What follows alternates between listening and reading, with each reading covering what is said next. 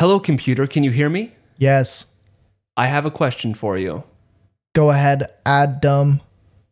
What does an artificial intelligence coming to self-realization and a revolutionary inventor have in common? Processing. Traveling salesman. What?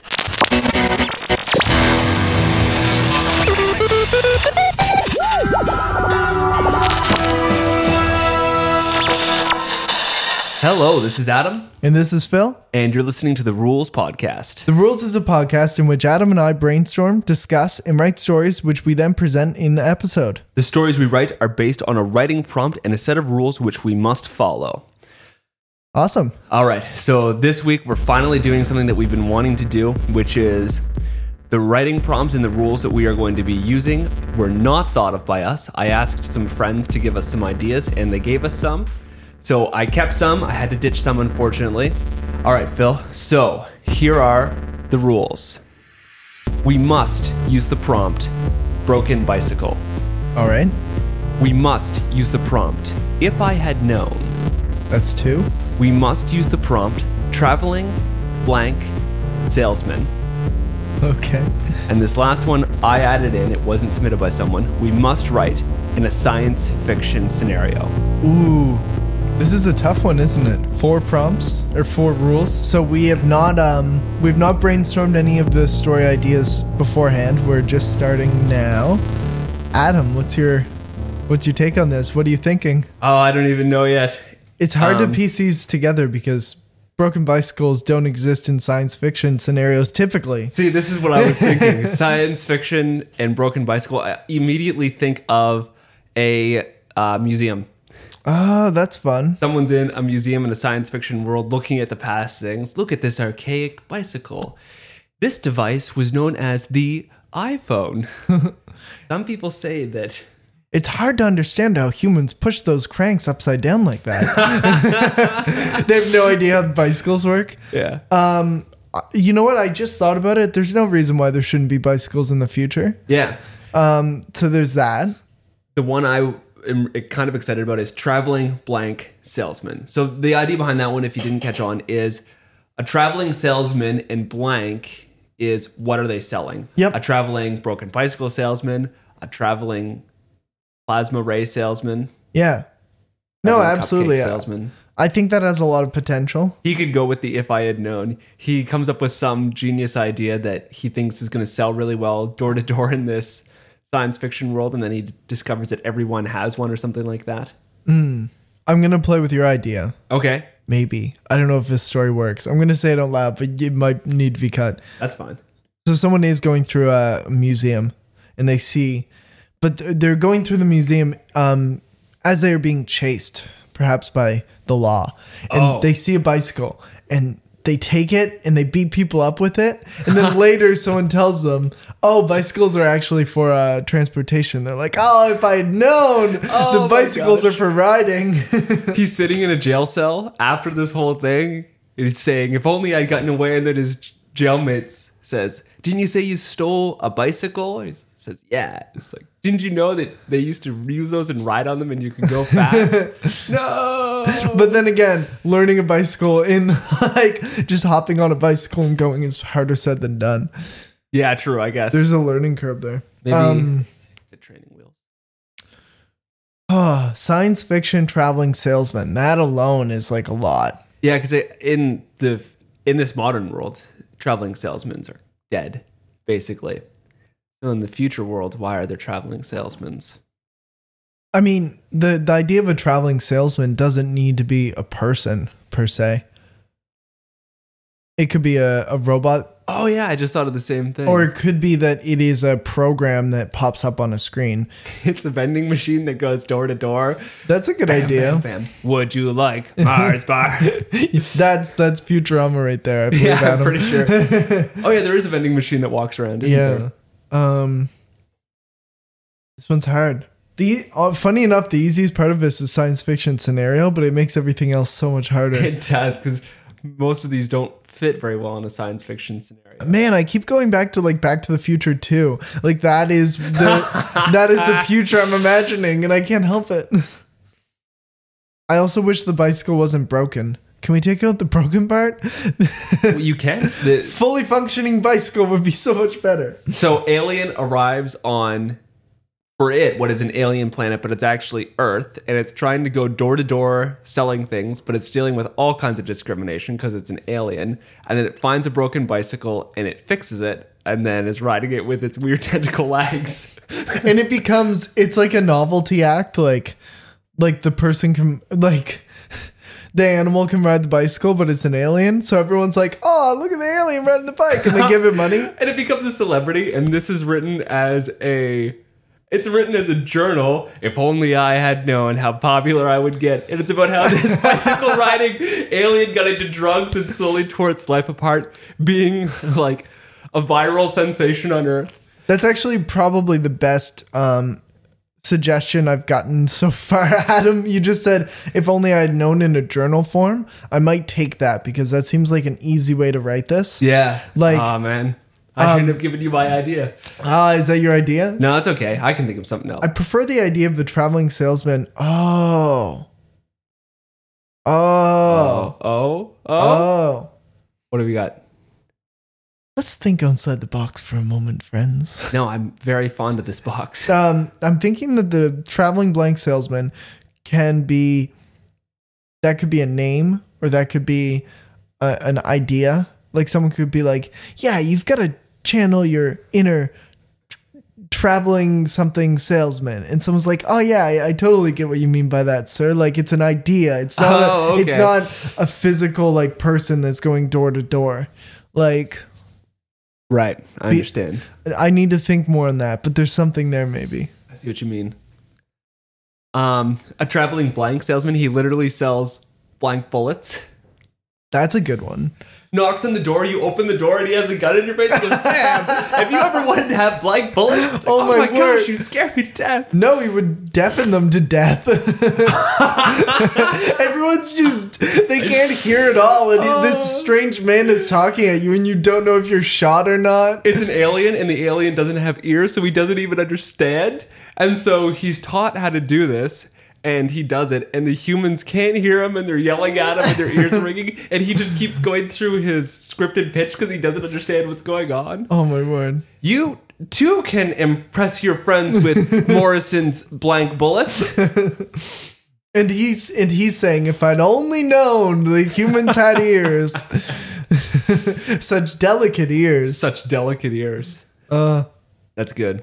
Ooh. There's a traveling salesman in some form, but it's just an AI. Okay, yeah. But the AI has developed like emotions to a degree. Yep. And it's saying, if only I had known that I was doing this harm or whatever, and it's somehow going door to door or like screen to screen or person to person trying to sell a broken bicycle. I don't know. Maybe it's maybe it's trying to sell like stored items of people that have died. Oh. The broken bicycle is just one of the many things, but it's these things that have great meaning that an AI can't understand, so it's selling them like it's nothing. Oh, that's a great... So it's selling like urns with people's ashes and things. Like, oh my gosh. What? That's a real thing that happens though. Really? Yeah, because I was talking to there's a building manager I know, and he's talking about how they have storage units that have legitimately like bicycles. That's what made me thought of this. He offered me a bicycle. I was going to mention this. There's a show called Storage Wars. Which exactly, Storage Wars. Yeah. Imagine a futuristic Storage Wars. That's what it's like. So here's the one I have. So when I started public school in grade 4, a really big thing at the time was Gundam mobile wingsuits, I think they're called. But wait, what? Gundam mobile wingsuits. Look these up really quick while we're on the air. Wait, like Gundam style? Gundam. Gundam Wing. And Gundams are mechs. Oh, are you familiar with these? I thought maybe that you wore what you were talking about. No, I didn't wear this. Watch this cosplay. Oh no. Oh man, that was surprisingly boring. There we go. at that guy. No. Yeah, I remember that. So anyways. There was a television show, right? Yes. When I went into public school, these were very popular as action figures, and I thought they were really cool. So when I was a kid, I had kind of this fascination with this idea of mechs, which were large robot suits that humans were inside and they were controlling. A really popular example is Pacific Rim recently. Which is a fantastic film. Yeah, a lot of people really got into that. But the thing about it is that it's a very interesting science fiction concept. The only place it's really ever been adapted or done very well has been Japan. There's been no novelizations really of this idea. So my idea was you've got this salesman who's going door to door attempting to sell these mech suits, these large militarized I see. Yeah. That is a good idea. Have you ever wanted to annihilate your enemies? Have you felt down and depressed because you don't have the nuclear war power or the nuclear firepower you believe you deserve? Act now! Buy Mobile Gundam Suit 5000! Newest edition. So that's my idea, and I think that's the one I'm going to use. That's a great idea. I only half listened because I was so caught up with Snapchat. I noticed that. I'm sorry. That's okay. Oh, I thought of a different idea. Just for fun, I'll throw one more in. Okay. Imagine a future much like our own, slightly altered, we're a little bit advanced, but we do have AIs. We do have robots roaming the streets, and one of these robots is a physical, door-to-door salesman. He doesn't walk per se, it's wheels. Getting up steps is hard, they're very slow and clunky. And it's crossing the street properly, mind you, because they obey all rules. Crossing the street when a kid on a bicycle just slams into it. Oh, no. Yeah. And then it starts trying to sell him its product while it's laying there in disrepair, and the bicycle's broken, and the kid's just angry. So angry. And then the kid's like, if I had known this stupid robot was crossing the street, I'd never gone down here. Isn't that terrible? That's like the worst story I could have come up with. But there you go. That is interesting, though. I like the idea of the robot being broken and still trying to sell. It's kind of sad. A little sad. Aren't we all broken? Still trying to sell this rare edition of spearmint gum for a limited time only, Philip? Yes. All right. So that's the end of my ideas. Do you have any more ideas? I think I'm out of ideas except for my greatest idea. I've heard of this idea. It's pretty good. Oh, yeah. Okay, so we're going to take a little bit longer because this is going to be a weirder thing to write. So we're going to take about 25 minutes to write. Yeah, because usually we have about 2 prompts. This time we have double that. Yeah. So we're going to add 10 minutes onto our writing time. Yeah. All right, so we're going to go write, and we'll be right back to read some stories.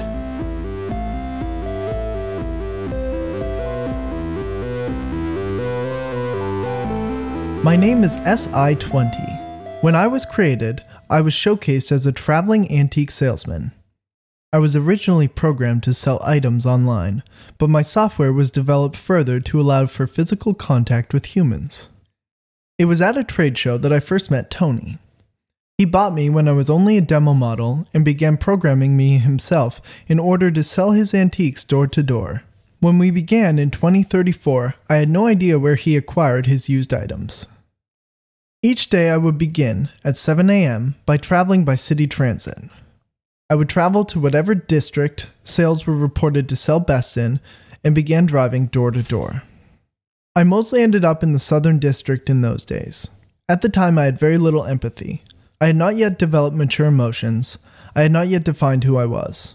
I would only perform the tasks determined by Tony. It was my one purpose, to sell antiques to people who did not want to buy antiques. The items I sold varied. Oftentimes I was told that I was peddling junk. Many humans disdained my existence, and I was a victim of many unfortunate physical encounters. I often left the Southern District with paint covering my case and 100 new words in my vocabulary about the hate for robotic salespeople. One bright August day I arrived in the Southern District with a load of antiques to sell. Mostly broken, mostly unwanted. I carried a load of video games from some forgotten console, a broken bicycle, and a pile of vintage calendars from 2010. Many turned me away. I found myself at a brightly colored red door in the final hours of operation. My shift was over in 23 minutes and 32 seconds. I reached out my arm and rang the doorbell. A woman answered.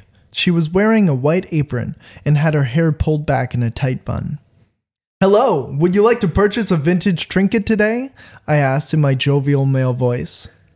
Tony had insisted I had a pre-recorded male voice. Who was I to argue? I may have preferred my actual voice, but I didn't have the ability to argue with Tony. "I'm really not interested, thank you," she responded while closing the door.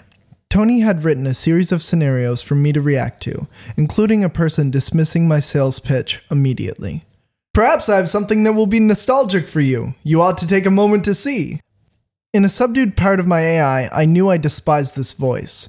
It took me a long time to realize that I could hate, but the constant use of that voice helped me to realize I possess the ability to be angry. "I'll take a moment to see. What do you have?" I wheeled in a circle and presented my display case on the back portion of my body. The woman looked first at the calendars before scanning the rest of the display. When she looked up, she stopped.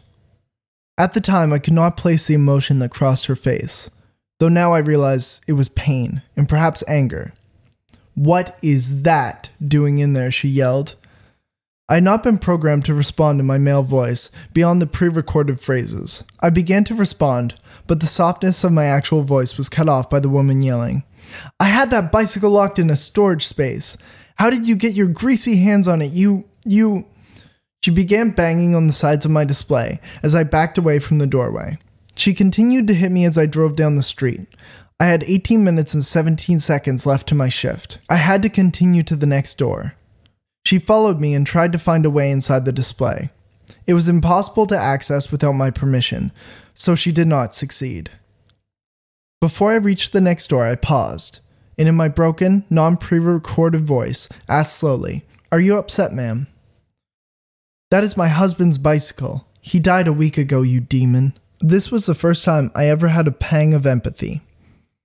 I realized that this woman was suffering, and that I was causing her harm by continuing to go door to door selling these antiques. I paused and processed what I was feeling.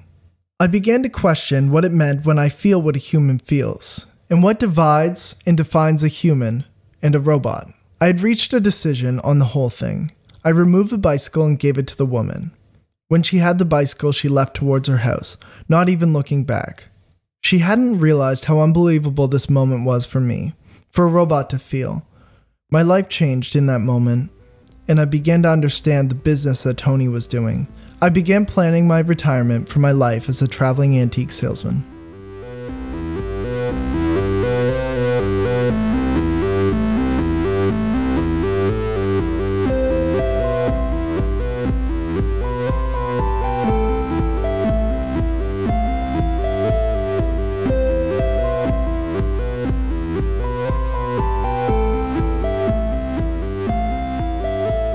I was sweating. Maybe from the heat of the desert, maybe from the thought of having a meeting with one of the most powerful military generals alive. Couldn't be sure. After years of work, though, it had all come down to this, and I was worried it was not going to go my way. I was standing out on the open plateau. I could see hundreds of different facilities, targets, and military equipment. There were mountains off in the distance with large chunks taken out of them. Mountains were just more targets to the military. I was wearing the jumpsuit I wore when I was working on the stuff in the shop. My prototype, mobile, militarized war suit stood beside me. I could see the general and 3 of his colleagues walking my way. He was wearing his uniform and smiling widely, like a kid in a candy store. A candy store in which he could buy a mobile war suit that could obliterate an entire battalion of enemy soldiers, but a candy store nonetheless. "Ryan Furter, I am so glad you were able to make it today. I have been looking forward to this demonstration. After your last one," the general said. His voice was low and gravelly. "Thank you, General. I am excited to be here." I shook his hand and tried to smile. "She's a thing of beauty, that's for sure," the general said, turning to look at the large mech suit. The lackeys around him all mumbled in agreement and shook their heads. Of course it was a thing of beauty. 5 years designing, 5 years building, 5 years testing. I was 30 now, and I'd been 15 when I started. I wasted half my life building this thing. It had better be a thing of beauty. Building a mechanical weaponized suit isn't easy. Sure, I'm a prodigy genius master inventor. Pfft, takes more than that. I recall the first thing I ever did as a kid was fix an old bicycle. People still rode them as novelties, didn't really take them seriously, but I owe them an insane amount of gratitude. It was my introduction to how things work. After the bike, I started inventing. They were small things at first, gadgets that could help around the house. Of course, the planetary government had a problem with that. If your design wasn't patented and approved by the Consumer Electronics Board, there was no way you could sell it online. I was screwed. Until I saw an old 50s show. I had enjoyed watching those old shows. They were so scripted and fake, I found it enjoyable. I found an episode where someone started selling things door to door. That got me thinking. I made my first sale in 2 minutes, kid you not. Went next door and the sweet old lady bought my improvement on a toaster. I won't bore you, but let's just say that I moved from being an honest-to-goodness door-to-door salesman in a time when retail stores didn't even exist anymore to being one of the wealthiest inventors alive. Yep, rags to riches at its finest. I worked on the development of the suit the entire time. When I had enough money, I started building it. The government took immediate interest, saw it as something to teach the settlers on Mars a lesson. I wanted it to start a rebellion. There really is a pleasing sense of irony when the government you plan to overthrow starts funding the project you started to overthrow them. So, are you going to give us a demonstration? The general asked. Of course. I pressed the button, prayed, and watched the suit spring to life. It soared over top the barren field, heading towards a large tank set up earlier. It looked like a Greek god descending from the air. It fired a pair of missiles. The missiles almost hit their mark before the laser defense system activated, knocking them out of the air. The laser system then fired at the suit, but the suit was no longer there. I was pleased that the cloaking device had actually worked. The suit reappeared above it and jammed its long electric spear-like rod through the tank's fuel cell. It exploded in a ball of light. I glanced over at the general. His eyes were wide, reflecting the explosion. It looked eerie. I could swear he was drooling. Are you satisfied? I asked. Quite, he responded. He turned towards me, hands behind his back. I would like to take it for a test drive, he said. Oh, my mind started to freeze. This was not good. The intent was for the machines to be used as drones. But last time you did say you were working on a model a human could pilot, right? I said. I can easily arrange for you to fly one when it's ready. Come now, boy, don't be modest. I recognize the prototype model on the back. This is the one you showed me. Are the pilot features complete? No, I said. The suit had come over and landed. It looked down at us like a centennial, waiting for its next instruction. The general started to walk towards it. I didn't know what to do. That's fine. At least let me sit in the cockpit. The sweat came back. I panicked. Sir, that's not a good idea. Could be dangerous. His nostrils flared. He didn't even need to yell at me about how his whole life was based on danger. Defeated, I waved my hands towards the machine, as if saying, it's all yours, then reached down and secretly unholstered the gun I had hidden. He walked up the ladder and opened the cockpit. I could hear Remy swear from where I was standing, and the surprise shouted the general. Surprise at both there being a man in the cockpit and said man punching him in the face. The general fell off the ladder. I pulled my gun out and shot the two members of the entourage closest to me. The third fired and got me in the shoulder. I fell. I heard a shot and looked up. Remy had shot from his seat in the cockpit and taken out the third person. See, Remy shouted. Putting a human in the cockpit to have a surprise attack on a military base wasn't such a good idea. Well, we got what we wanted, Remy. If I'd have known that the pig wanted to fly the stupid thing, I would have done it differently. Well, get me out of here.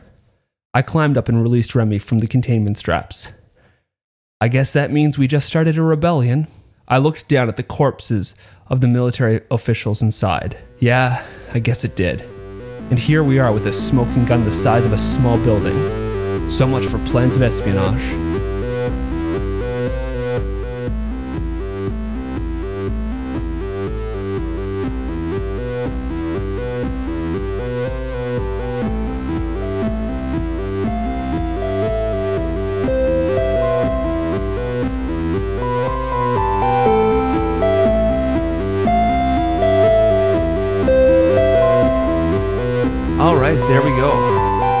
enjoyed your story. I enjoyed your story as well, Adam. Oh, thank you.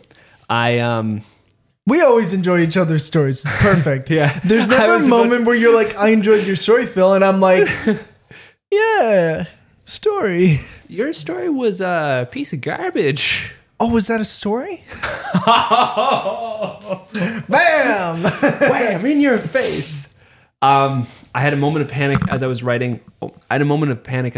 And I got towards the end when I realized that I really didn't use the prompts very well. They just kind of prompted me to think of something else. And I mentioned them, but they weren't an integral part of the story. Well, I mean, both of us kind of had to work with the prompts. I imagine the story like a straight line, and each prompt is pulling the story in a direction or another. Yep. But it's a delicate balance of keeping that line fairly straight. Yeah. And not focusing on one prompt too much. Yeah. Or else you get kind of a wavy line. Yeah. That's sort of how I imagine it.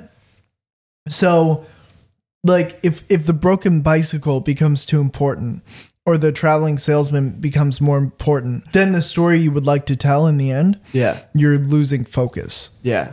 Like for mine, I wanted to highlight the development of a robot's feelings. Yeah. And if I focus too much on it being a traveling salesman and how cool that might be, I think it would take away from what I was actually going to tell. Yeah. Yeah. So let's talk about yours really quick.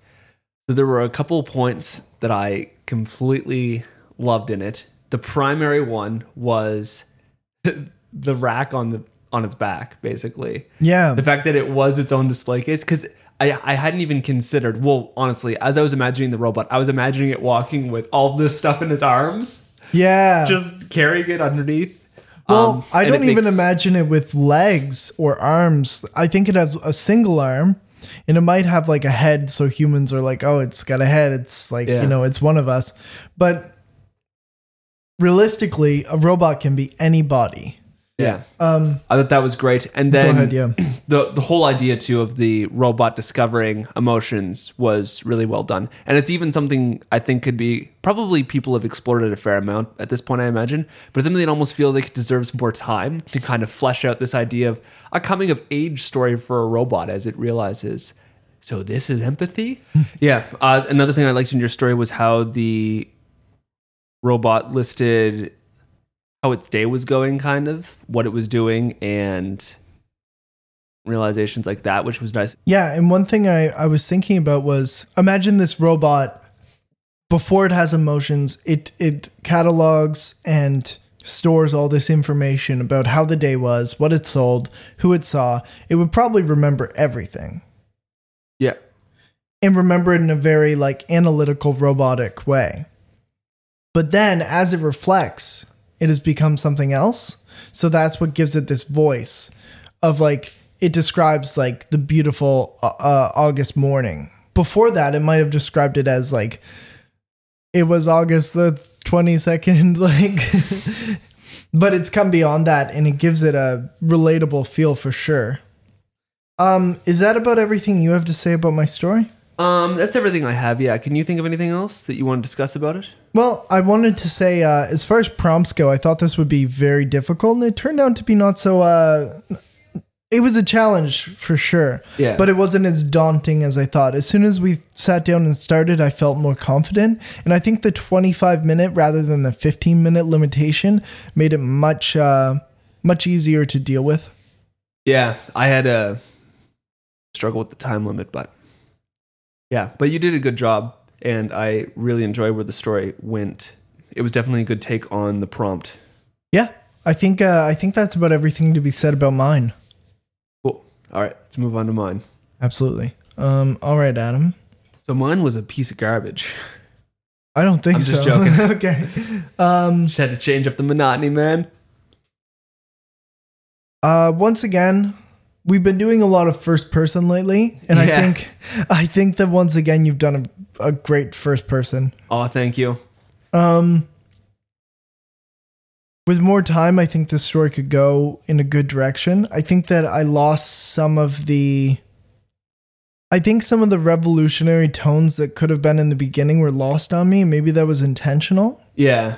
That's was the only not. thing. I was like caught by surprise when at the end he's like, I'm a revolutionary.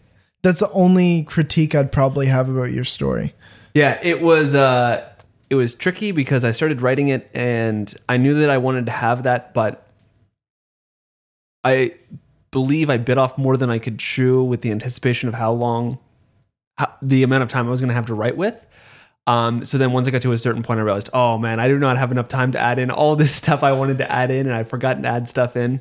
So I and it didn't work very well, but I added in that part where he says that the planetary government wouldn't let you sell stuff unless it was approved by this, which gave this, and it didn't work well, but it was, the idea I had was to give this idea of this oppressive government. So then when he says, I'm a revolutionary, I could have probably gone more extreme, where maybe they like kicked down the door and arrested this little kid for selling stuff door to door. Yeah. But I just didn't have enough time to add that in there. No, that's perfectly fine. I mean, that isn't like a huge criticism. It's hard to do.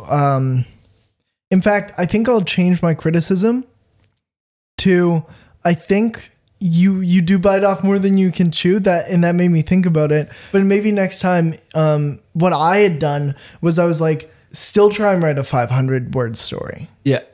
Just try to make it better. Yeah. What I realized actually as I was writing it, and I do this sometimes, but I just panicked with this one and didn't do it, is when I think of this, I have this, so I basically have a whole story mapped out in my head. I've got before where he's in the shop working on this thing that I couldn't talk about at all, and I've got this part where he's here, and then I've got obviously what's going to happen after, because they're on a military base, so there's obviously probably hundreds of soldiers there that are going to attack them or something, and they've got to escape in this mech suit.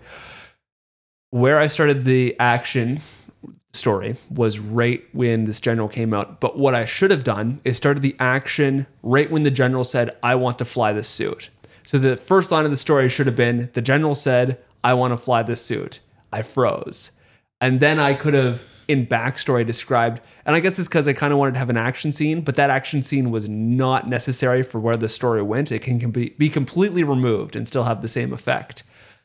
And if I had started it there, I would have had more time. And it's kind of this freezing backstory. How did I get here? I liked where you took us. You took us into the sci-fi, the deep sci-fi. Yeah. Which I'm bad at. Like, I always think in terms of like, like what would this city look like 20 years from now, which isn't all that exciting. I mean, there's a lot of exciting things that you can find, but I like that you went right to inventor, future, mech suits. Yeah. It's counterintuitive than what I do. I normally do what you would do, which is robot door-to-door salesman. Like, what are actual people going to be like in the future? Not the military captains and starship captains. What are normal door-to-door salesmen and people working as a cook on a spaceship? What are they doing with their lives? Their lives are definitely more interesting. I also liked the voice that you used for the character. I think I mentioned that a few minutes ago. But like when he's describing the general in the candy store. Oh yeah. Like that kind of stuff is really fun to read. It's fun for someone to like in their mind be like sassy towards an authority figure. Yeah. That's a very specific thing to like, but it's really fun to read where this guy's like, yeah, this general's such an idiot. And it's really fun for him to like get the upper hand in the end. I mean, he kills people, which is kind of dark at him. Maybe you should stop murdering people in your stories. I'm joking. That's what storytelling's about. They're a terrible, oppressive government. No, it's true. I did that on purpose, though, because I wanted to make them likable as soon as possible. And so, of course, it's easier to do it when it's in a first person because you can give that internal dialogue for them. And just sassy ideas like that. And just the way I made his voice... I don't know how to describe it. Just the broken way I did the dialogue at some places. Like, I was screwed, or, yep, rags to riches at its finest. There's that little bit of actual dialogue that feels like it's how the character's saying it, not how the person writing it's saying, makes the character more enjoyable. Yeah, absolutely. I was also going to mention your backstory. Oh, yeah? I think you did a really good job with the backstory and the kid inventor.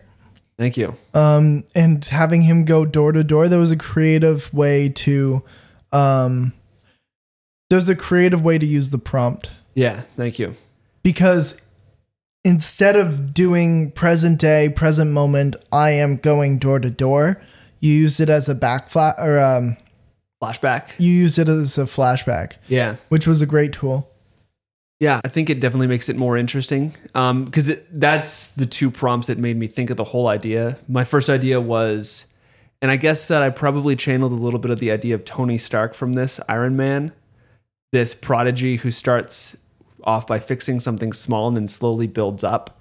And then my idea was, I guess it's because I've been thinking about Donald Trump lately, and Donald Trump talks about how he started with a small loan of $1 million and built up his wealth. But with this kid, he started with nothing and he made modifications on toasters or something, who even knows, and then slowly worked up to his fortune that way because he's a prodigy inventor genius. Man, people love a good rags to riches story. Yeah, it was fun to write. I liked doing the kind of more stereotypical approach to science fiction with guns and I think your action was well written too. Action scenes are hard to write down because they're so visual. Yeah, and like it's hard to wow or give someone the sense of awe through words. It really is hard. Yeah. But having the mech suit, like he had like a spear, an electric spear or something. Oh yeah, that's pretty awesome. Definitely stole that from Gundam. That's what I was imagining when I was writing it, was one of these Gundam suits I'd mentioned. And I'm pretty sure that they had, I don't actually know because I never owned one as a kid. I just get to see other kids, but I'm pretty sure that one of them had a spear or something, and that's what I was imagining. Huge metal robot with electric spear. Awesome. It's my favorite album by Dream Theater.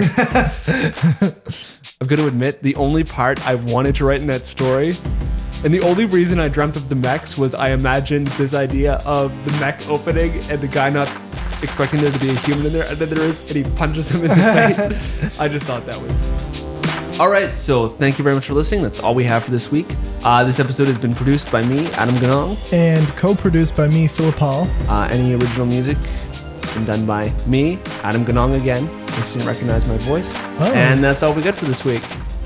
All right, it's been fun. Thanks, guys.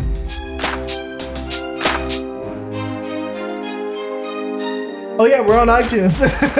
Oh yeah. If you want to find us on the iTunes podcast app, you can do that by all means. So if you look up The Rules Podcast, those 3 words with spaces on the iTunes podcast app, you should be able to find us as listed as the first podcast that pops up. We have a black and white logo that says TRP.